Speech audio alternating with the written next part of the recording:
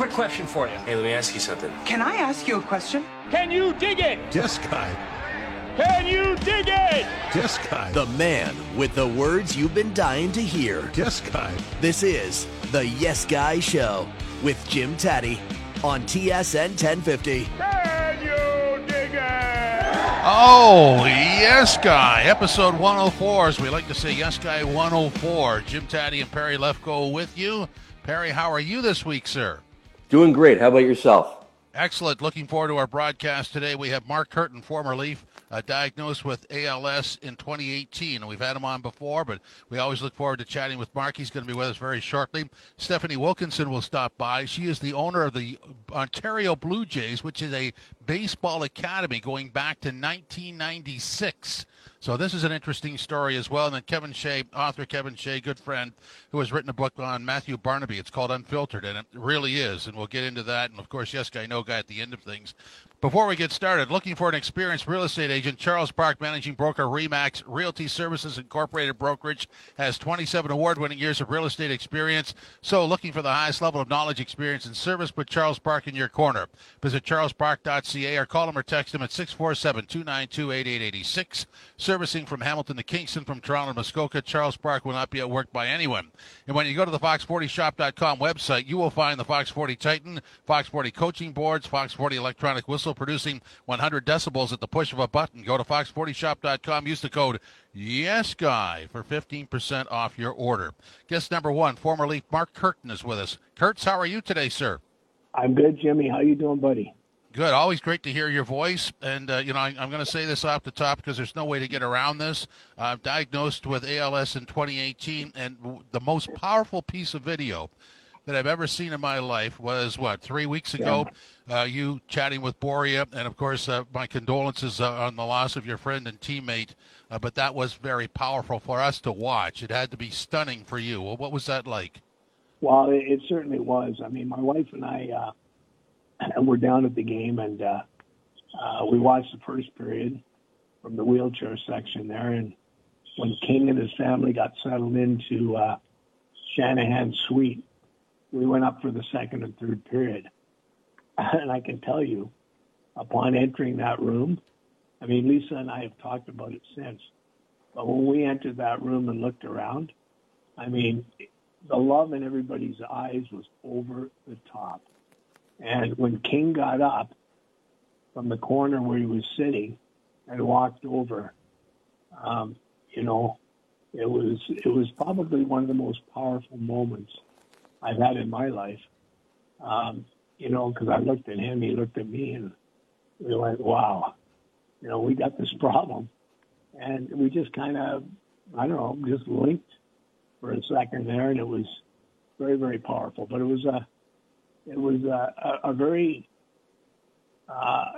interesting evening because King got a chance to basically say goodbye to the fans, and the fans to him. And you know what, Jimmy? You could not script a better week that he was here. I mean, it just went perfect. Mark, some of the stories that I've read is that you were a teammate of Boria, but you really didn't know him. And when he was diagnosed, I think Daryl Sittler reached down to you to reach down to him. So you got to know Boria in a second time around in a much different way. That's correct, yeah. I mean, I think I was at 1, 2, 3, maybe 3 training camps with Toronto when he was there. And one of the years I made it for a while, for a quarter of the year, and then I got traded to Detroit. But he used to help me after practice and show me little tricks and stuff.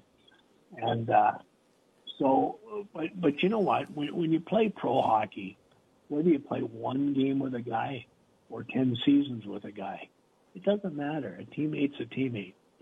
And so when we started the Zoom calls after Daryl called me in early August and told me what was going on with King, I said to Daryl, we got to get Zooming those guys right away. And we did. Like every second or third day, I schooled them on the different meds that were available and where you should go to Montreal and see this neurologist and on and on.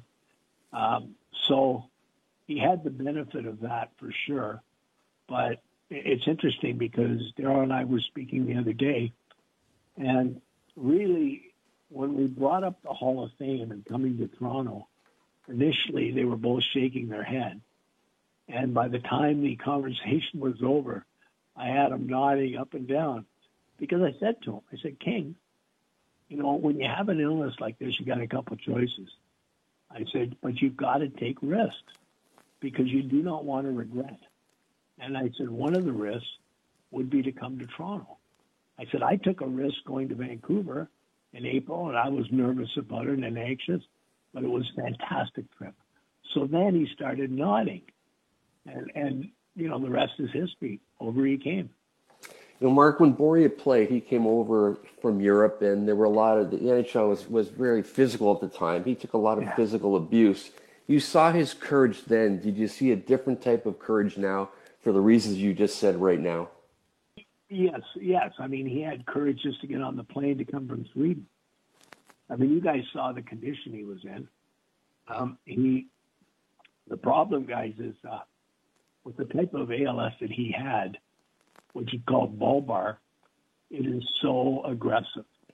And it really does pull on your emotional strings, too.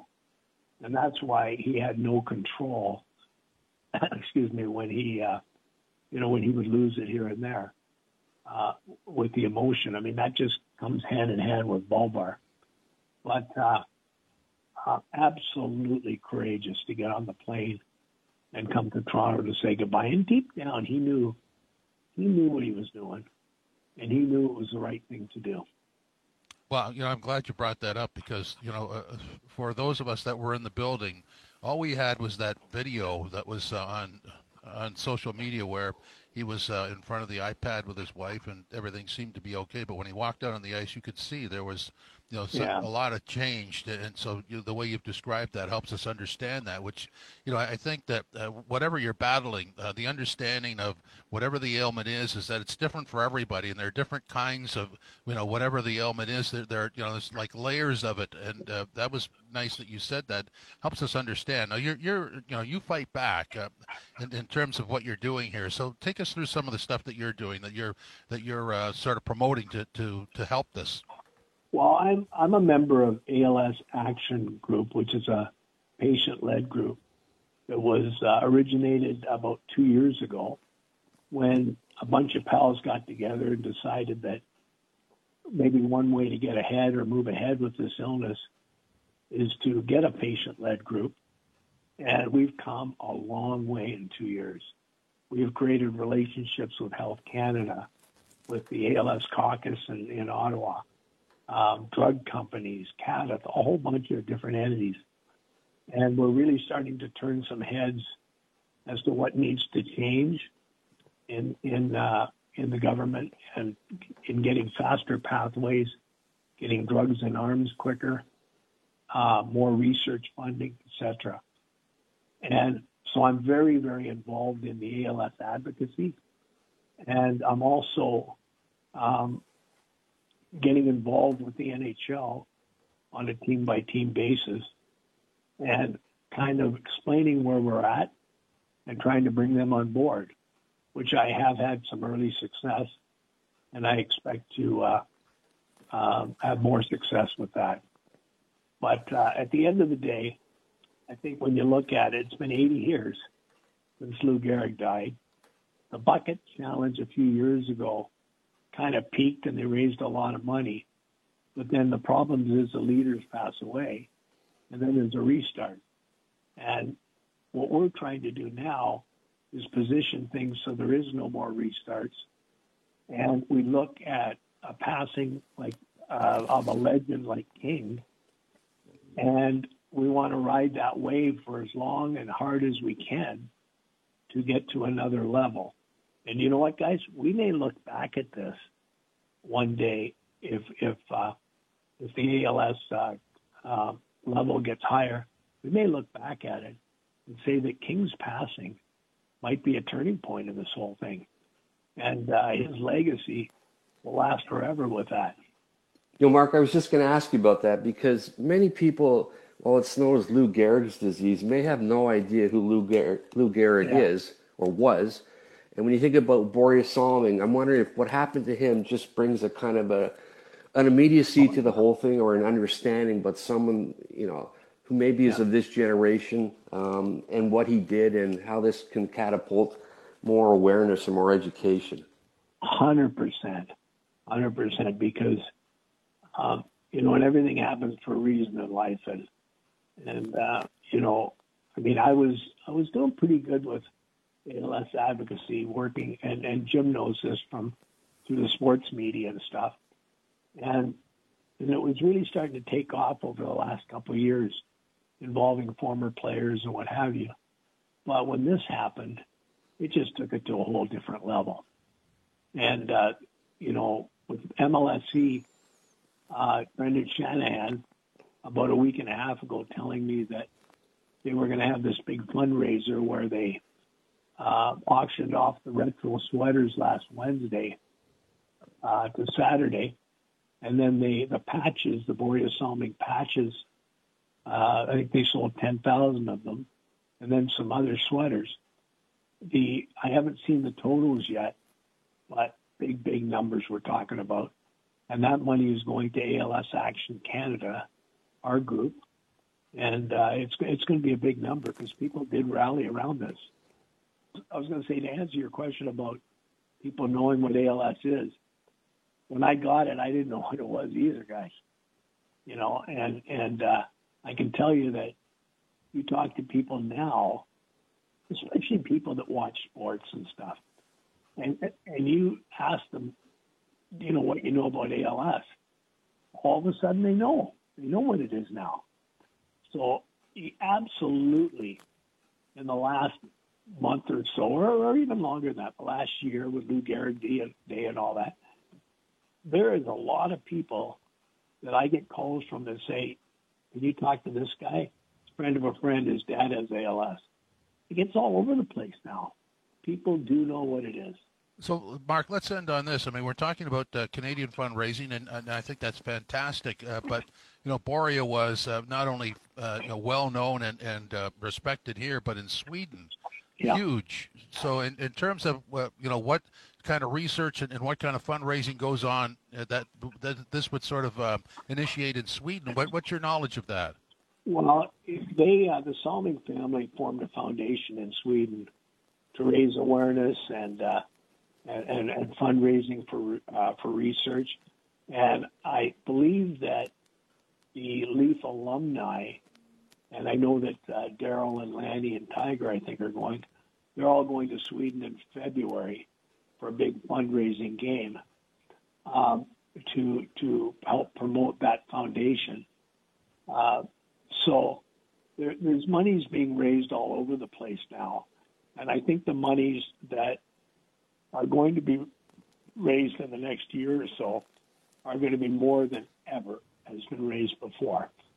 So I think that as the fundraising comes in and the ALS community gets more powerful, I think that it will reach a level where, we'll start to see better drugs come out, more trials come into Canada, and ultimately find a cure one day. A cure is not decades away. I think it's years away now. If somebody listening to this wants to support the fight for ALS, what do they do? Well, they can go to the ALS Action website, and there's a donate button there, and they will receive a tax receipt, and it would certainly help the cause. Mark, or Kurtz, as we like to call you, thanks very much. Yeah. Really appreciate it. No worries, Jimmy. Anytime, guys. Good to hear from you. Thank you. Looking for an experienced real estate agent? Charles Park, managing broker, Remax Realty Services Incorporated Brokerage, has 27 award-winning years of real estate experience. So looking for the highest level of knowledge, experience, and service? Put Charles Park in your corner. Visit charlespark.ca or call him or text him at 647-292-8886. Servicing from Hamilton to Kingston, from Toronto to Muskoka, Charles Park will not be outworked by anyone. When you go to fox40shop.com, you will find hockey products like the Fox 40 Call and Fox 40 Superforce CMG. Do not forget to pick up a copy of The 40 Ways of the Fox, Ron Foxcroft's inspirational book for new entrepreneurs and business veterans alike. Fox40shop.com. Use the code YesGuy for 15% off your order. This is Yes Guy, the radio show on TSN 1050. Welcome back to Yes Guy, the radio show. Jim Tatti and Perry Lefko with you. This segment is sponsored by Braley Financial Advisors Incorporated. Financial advisor Herb Braley, ready to help you with your financial needs. If you want a comfortable and real conversation about your options, contact Herb at 1-877-734-3055 or visit his website, BraleyAdvisors.com. With 31 years of experience, Herb will help you do what you want to do with your money, get it back to you when you need it the most. Financial clarity and comfort with Braley Financial Advisors Incorporated. Check out Fox 40's new premium whistle, the Fox 40 Titan, in a sleek titanium body. The Titan emulates the authentic sound of the Fox 40 Classic. Available now in titanium, gold, or matte black. Go to fox40shop.com. Let's bring in Stephanie Wilkinson now. She's the owner of the Ontario Blue Jays, a baseball academy that goes back to 1996. Stephanie, welcome. How are you? I'm good. How are you? Very good, thanks. So take us through the academy. And obviously you've got guys that are on the Blue Jays now, Romano and Pop, and this has to be, I don't know how to describe what this would be to the academy, but it has to be, top drawer for sure. Yeah, it's exciting to see, local kids actually playing on the field at home. It was great to see them in August. That was a crazy night. We had Zach Pop pitching against the Cleveland Guardians, and Josh Naylor was playing that game, another local boy, and Cal Quantrill from the East End, he actually won that game. So, it was really quite a night for baseball in Canada, but certainly for baseball in Toronto. Stephanie, I saw you the other day, and I just heard about the academy for the first time. Are many people aware of this academy? Within the baseball organization, within Southern Ontario, sort of the elite level, a lot of people do know about the CPBL. It's sort of an elite side to OBA baseball. So your Mississauga Majors or your local baseball teams that you probably grew up playing. Sort of the elite level comes in around 14 and up. And that's the players who are more committed to playing post-secondary, whether it's in the States or, those lucky ones that actually get drafted.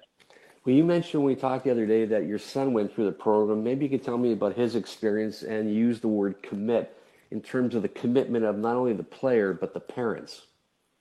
Yeah, so my son, he played through local community baseball. He played for the Mississauga North Tigers.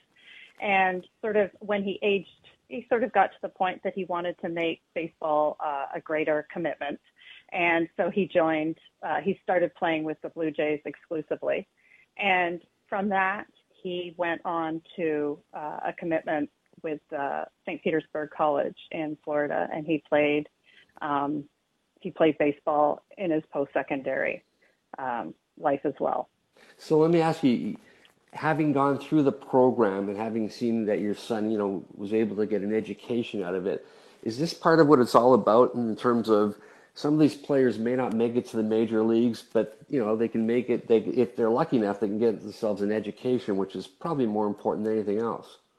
Exactly. I mean, the number of kids, especially with the draft, and how it's really shrunk down in the last couple of years, there's fewer and fewer people being drafted out of high school and drafted in general. Like the whole Major League Baseball has shrunk in their younger team, their minor league teams.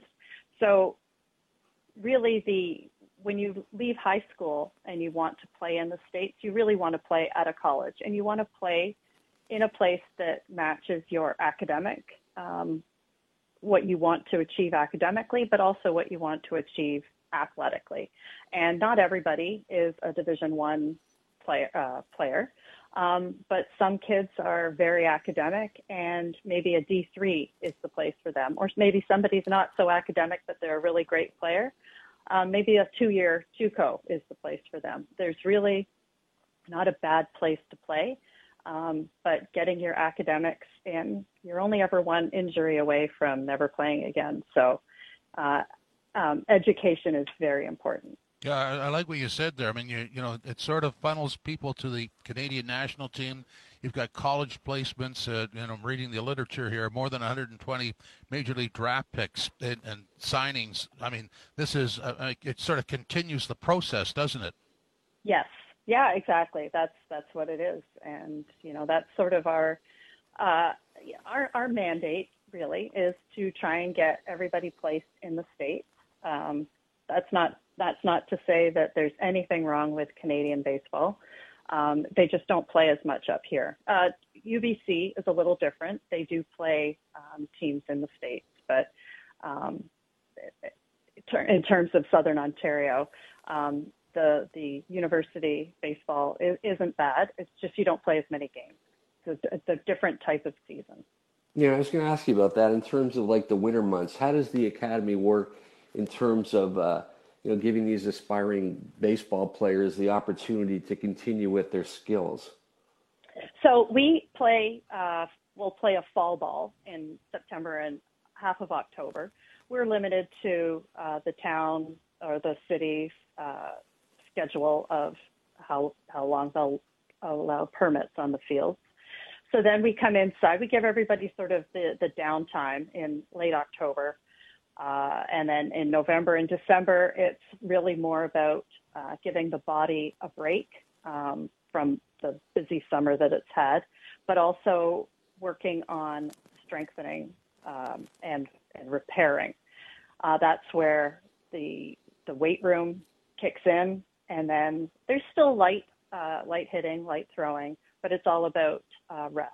And then in January, we start up with our winter program, and then we go to Florida for our spring training during March break, and we get outside. And for many of these kids, the first time they've been outside since, you know, early October.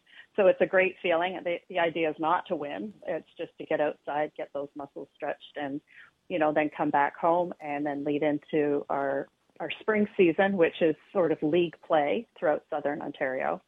And then we travel a lot into the States, playing some of the big tournaments in late June and July.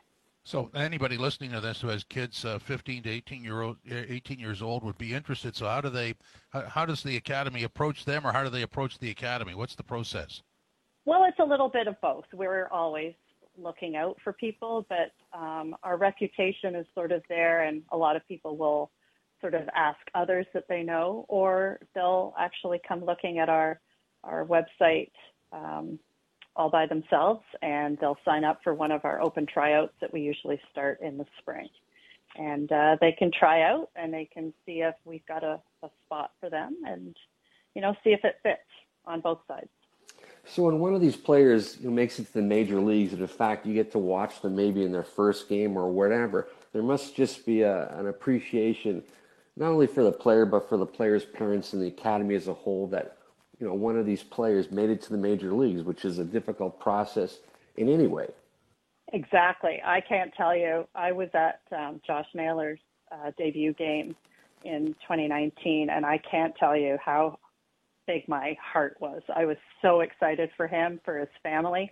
My son had grown up playing with both Josh and more so Bo. But it was such a feeling, and to see that, and then just to continue on and follow his career is just exciting. Is there much connection with the Blue Jays, you know, the Toronto Blue Jays, given that you carry, you know, their name? No, the similarity ends with the name. I mean, we have connections with them, but those are really more personal. There's nothing connected business-wise. Well, when I talked to you the other day, I talked to you about not just baseball, but sports in general. I'm wondering, is baseball, when you like to watch sports, is baseball the one, or is it you just like watching sports? I would say baseball would be my number one sport. It's the sport that I've grown up around. In terms of watching, it's the thing that I understand the most. But I do enjoy, you know, I'll sit and watch football with everybody, with anybody, and, you know, And hockey. You know, you can't live in Toronto and not like hockey. Let's end on this. I mean, you're the owner of the Ontario Blue Jays. How did this happen for you? Well, I'm just there have been several owners over the last 25, 27 years, and I'm just the latest in the line. The success of the program comes from the history that it has, and, you know, I'm just hoping with the staff that we have here that we continue it. Okay, but, you know, you had to be doing something else before, so what brought you to this? It was just an opportunity that sort of opened up, and it was, you know, as I said, you know, my son had come through the program, so I was very aware of it, you know, having been involved as a parent since, I guess it was about 2008. So an opportunity sort of came up in 2016, and kind of we worked, you know, over the years I've tried to figure out where I fit in, and there's just been, you know, a history, and I'm just the current part. Stephanie, thanks very much for your time, and all the best with the Ontario Blue Jays. Thank you very much. This segment is sponsored by Braley Financial Advisors Incorporated. Financial advisor Herb Braley, ready to help you with your financial needs. If you want a comfortable and real conversation about your options, contact Herb at 1-877-734-3055 or visit his website, BraleyAdvisors.com. With 31 years of experience, Herb will help you do what you want to do with your money, get it back to you when you need it the most. Financial clarity and comfort with Braley Financial Advisors Incorporated. Well, let's talk about advanced planning. Your life, your say, your tribute, and your way. Turner and Porter, funeral directors. Let's start a conversation. Visit turnerporter.ca. This is Yes Guy, the radio show on TSN 1050. Welcome back to Yes Guy, the radio show. Jim, Tatti, and Perry Lefko with you. Homeowners are first-time buyers. If you're considering purchasing, refinancing, or if your mortgage is coming up for renewal, talk to Dean Romani, TMG SafeBridge Mortgage Solutions. Dean will provide you with custom-tailored mortgage solutions for all your needs. You can contact Dean on Twitter at MTGDean or go to safebridgefinancial.com or give him a call at 416-885-1761. Master your game strategy with Fox 40 coaching boards available for basketball, hockey, football, and more. Use the code YesGuy at checkout for 15% off your order. Go to fox40shop.com. Let's bring in now all-round good guy, works at the Hockey Hall of Fame and is a writer and has a book out called Matthew Barnaby Unfiltered. Kevin Shea. Kevin, how are you today, sir? I'm doing well. How are you, gentlemen? We're doing well. Perry? I'm doing excellent. Well, let's talk about Unfiltered, Matthew Barnaby. Could there be any other way? Oh, boy. No, there couldn't. He's quite a boy. Let me step back for a second. You know, so I'm a big Toronto Maple Leafs fan, and watching Matthew Barnaby play was not necessarily it was entertaining, but it's certainly, he's such an agitator and such a pain in the behind. So I never thought that particularly highly of him at all. But I used to run a charity called Road Hockey to Conquer Cancer. We raised a ton of money for the Princess Margaret Cancer Foundation. And while we were there, you know, you try and get celebrities to come because it helps increase your fundraising. So I had invited Matthew to come and join us. Again, never thought too much about it, but he got drafted fairly high, so my curiosity was piqued. But one of the things that I saw was that when he was there, he was the most amazing ambassador for hockey and for cancer research, because he went around to every single pad and shook all of the players' hands, thanked them for coming out and supporting cancer research. The teams that drafted him, he kept in touch with, so whenever he would come to Toronto, he would take them out for drinks and dinner. So I thought, okay, I viewed Matthew in a whole different light. So when he approached me about writing his autobiography, I previously had told my wife, I will never do another one. I will never do another one. And then he called, and a few minutes later, I put my tail between my legs, and, honey, guess what? I'm doing another one. And that's where Unfiltered has come forward. So, Kevin, you and I have known each other a long time. We've both written books. You just talked about whether you were going to do another one. Maybe you could tell people who are thinking about writing a book what they're in for. Oh, yeah. It is not an easy process by any means. It can be fun. It depends who the subject is. Hopefully you're well engaged with who they are and you have to do a great deal of research just to make sure that you're on top of things. But in my situation, and I'm sure that most are the same, those who write autobiographies for players, or personalities in general, you know, you do so much research, you get to know them, you become quite friendly as you move forward, but you have to know every nuance so that you can lead the discussion, whether it be in person, whether it be over the phone, on Zoom, whatever way it works for you. In my case, and I would think that probably with yours as well, Perry, it was a combination of all of those things. And then having to put it into some logical order so that the reader can understand it and enjoy it, et cetera, et cetera. But it's a long, onerous ordeal. You do it because you love it, not because you want to get rich, that's for sure. But it's something that I've enjoyed a great deal through the years. You know, that's an interesting premise, what you said there, because knowing all these things about somebody that you're writing about is one thing, but having them in context is another. So that would require major research, because I know that from my own experience, if somebody's telling me about me, I find that really annoying. So if you said something out of turn, that might set it off. Do you agree with that? Oh, absolutely.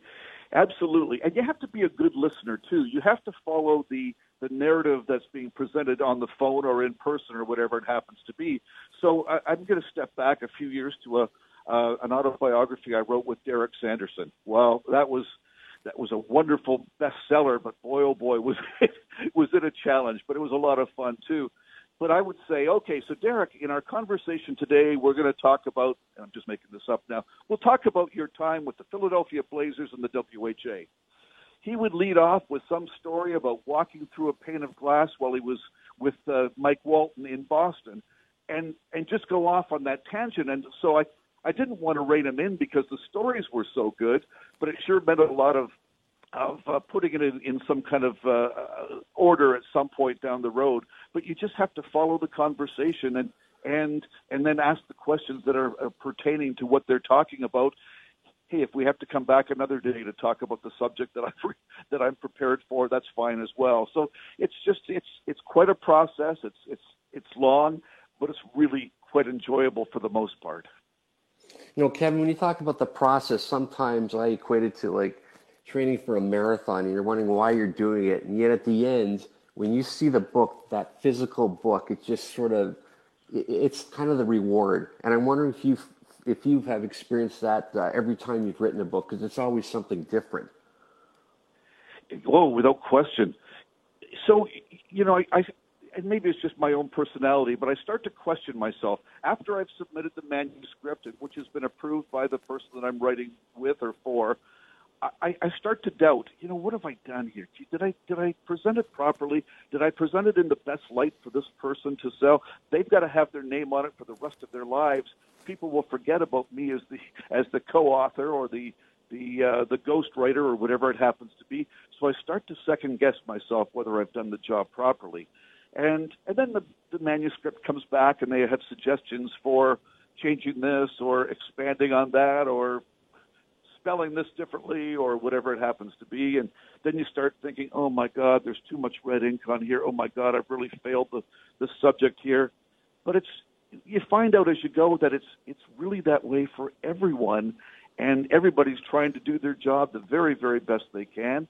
And as long as you and your partner, your subject, are happy with what's being presented, that's really what counts.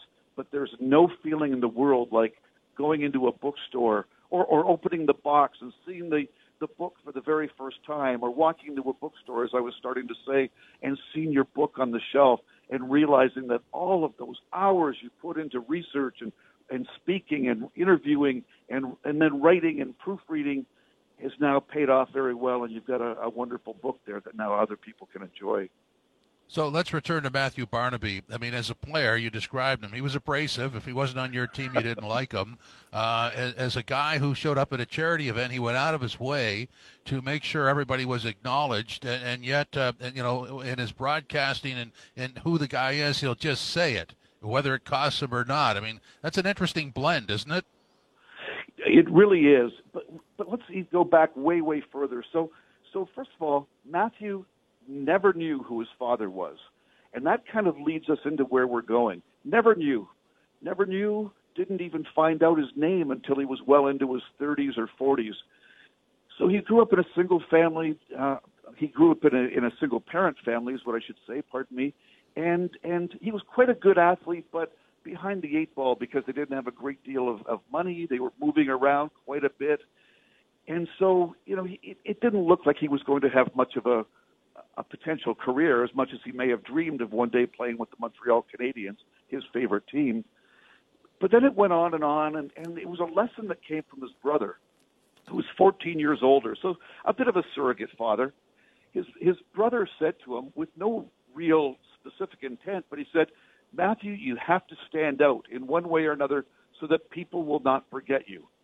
Well, he'd already been, he was small, he was a good goal scorer, but when he got drafted into the Quebec Major Junior Hockey League, he was the very final selection. I think it was round number 22, I think.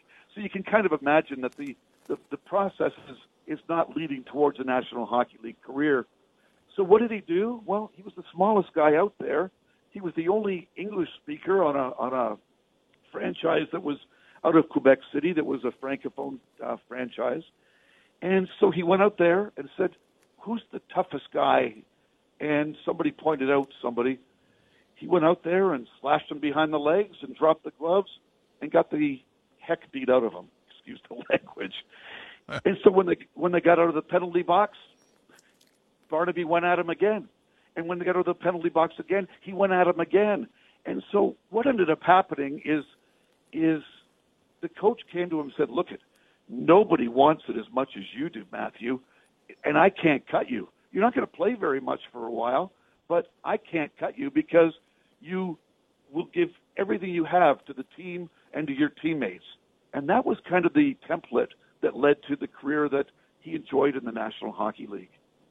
And one thing I find interesting about that is, like, you see Matthew Barnaby as a player, and you think because of the way he plays the game, that's the way he is, and yet a lot of these players are totally different. Did you come to understand Matthew Barnaby in a way that you really didn't know beforehand?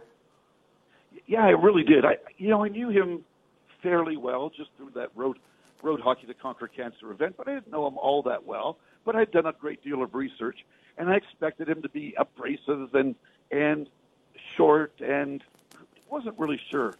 He was delightful. He was really, really funny. He was caring. Really, really cares about his mom, really, really cared about his family. So it was really nice to see. I'm just going to play on that just for a moment. When he was playing in the National Hockey League, when he played with the Buffalo Sabres, which was the first part of his career, he had guys like Brad May, Rob Ray, different guys like that who were on the team. So he could pick and choose where he had to fight. He could be abrasive, but there was always somebody there to back him up.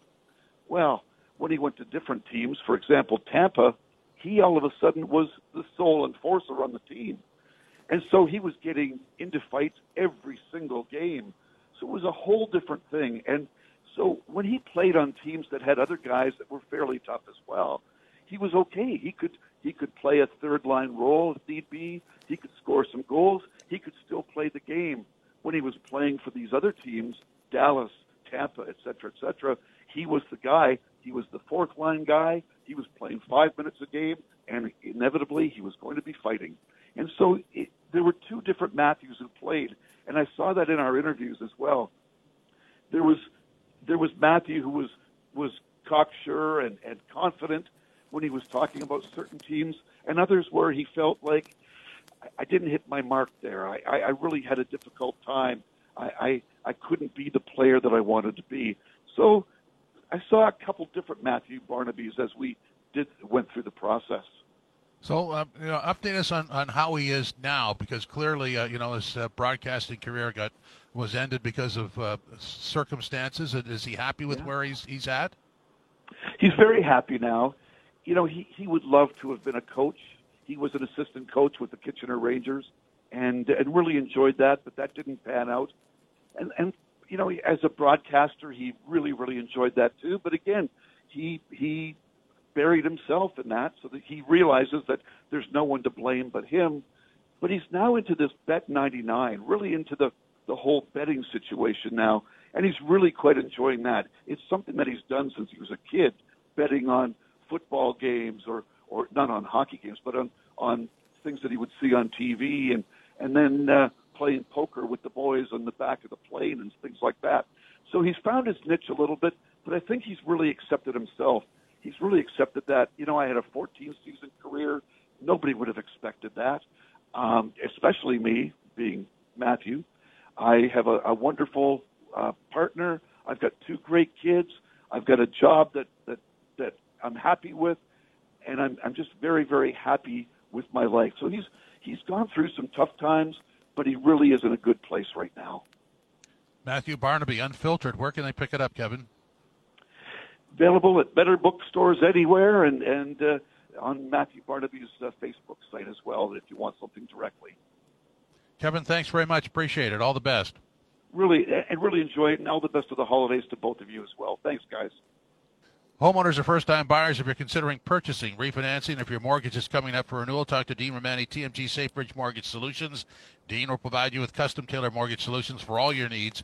You can contact Dean on Twitter at MTGDean. Go to safebridgefinancial.com or give him a call at 416-885-1761. Let's talk about advanced planning, your life, your say, your tribute, and your way. Turner & Porter Funeral Directors. Let's start a conversation. Visit turnerporter.ca. This is Yes Guy, the radio show on TSN 1050. Yes Guy, No Guy. Well, ladies and gentlemen, boys and girls, drivers and passengers, time now for the officially sanctioned edition of Yes Guy, No Guy. And Yes Guy, the radio show with a mystery guest. Well, not much of a mystery, but a surprise guest, a late fill-in, Frankie C. Frank Corrado's with us. Frankie C., how are you, sir? I'm good, Guy. I'm happy the audience was at the edge of their seat waiting for my arrival today. Yeah, the anticipation was really thick. And let's start this off this way. Yes Guy, No Guy, $40+ million for a baseball player, Guy. Well, you know what? I'm going to say yes, Guy, Jimmy, because if you have the money and you're generating the revenue, why not go out and spend it? Ultimately, will a player live up to that contract? It's not very likely, especially when you think the best years of that player are behind him. But if you have that money to go out and get that kind of player, you have to try and spend it. It's too competitive nowadays. Okay, so I'm going to do a supplemental Yes Guy, No Guy just based on your answer there. Supplemental Yes Guy, No Guy. You'd rather spend $40 million on one player than take a chance at and have to spend $10 million on 4 players to equal the one. I'd say yes, Guy, again, Jimmy. You need those superstars. You need that star power, and we've seen it year after year in the MLB. The teams that win are, they're well-rounded players, but they have guys who are game breakers. And, even a team that goes all the way this year in the Phillies and Bryce Harper, who, makes a ton of money, hasn't necessarily lived up to that contract to its fullest, but you see what you get out of him in a big moment in the playoffs multiple times. Okay, Yes Guy, No Guy. You have heavy leanage on the Buffalo Bills to get by the Jets on Sunday. Jimmy, can you do me a favor? Can you just describe the word leanage to me? Can you define that so I don't have to look heavy it up? Leanage. I mean, heavy leanage is an all-in on the Bills. Despite Von Miller being done for the year with an ACL injury, Jimmy, I am 100% yes, Guy. I am behind the Buffalo Bills, and I heard Luke Wilson talking about it earlier this week. The fact that it just makes the margin for error for Buffalo on the offensive side of the football a little less. That's all it does. Like Josh Allen, there's a lot of onus that goes on his shoulders, and he loves to wheel and deal, and he loves to sling the pill. But now it needs to be a little more focused. It needs to be a little more concentrated. And this is still a team that can get to the Super Bowl, and getting through the New York Jets this week should not be a problem for the Buffalo Bills. Okay, one final Yes Guy, No Guy. Quick answer. The fact that Baker Mayfield could show up with the Rams and lead them to victory after 2 days' work is stunning. Yes, Guy. Absolutely stunning. Like the equivalent of that in hockey would be you haven't skated in 4 weeks and you showed up with an old pair of Jofa shin pads and a Cooper helmet and said, okay, I'm ready to play in the NHL. Like for these guys to go in there and not really know the playbook and have a game like that was incredible. So 100% yes, Guy. And we have to end on this. Yes, Guy!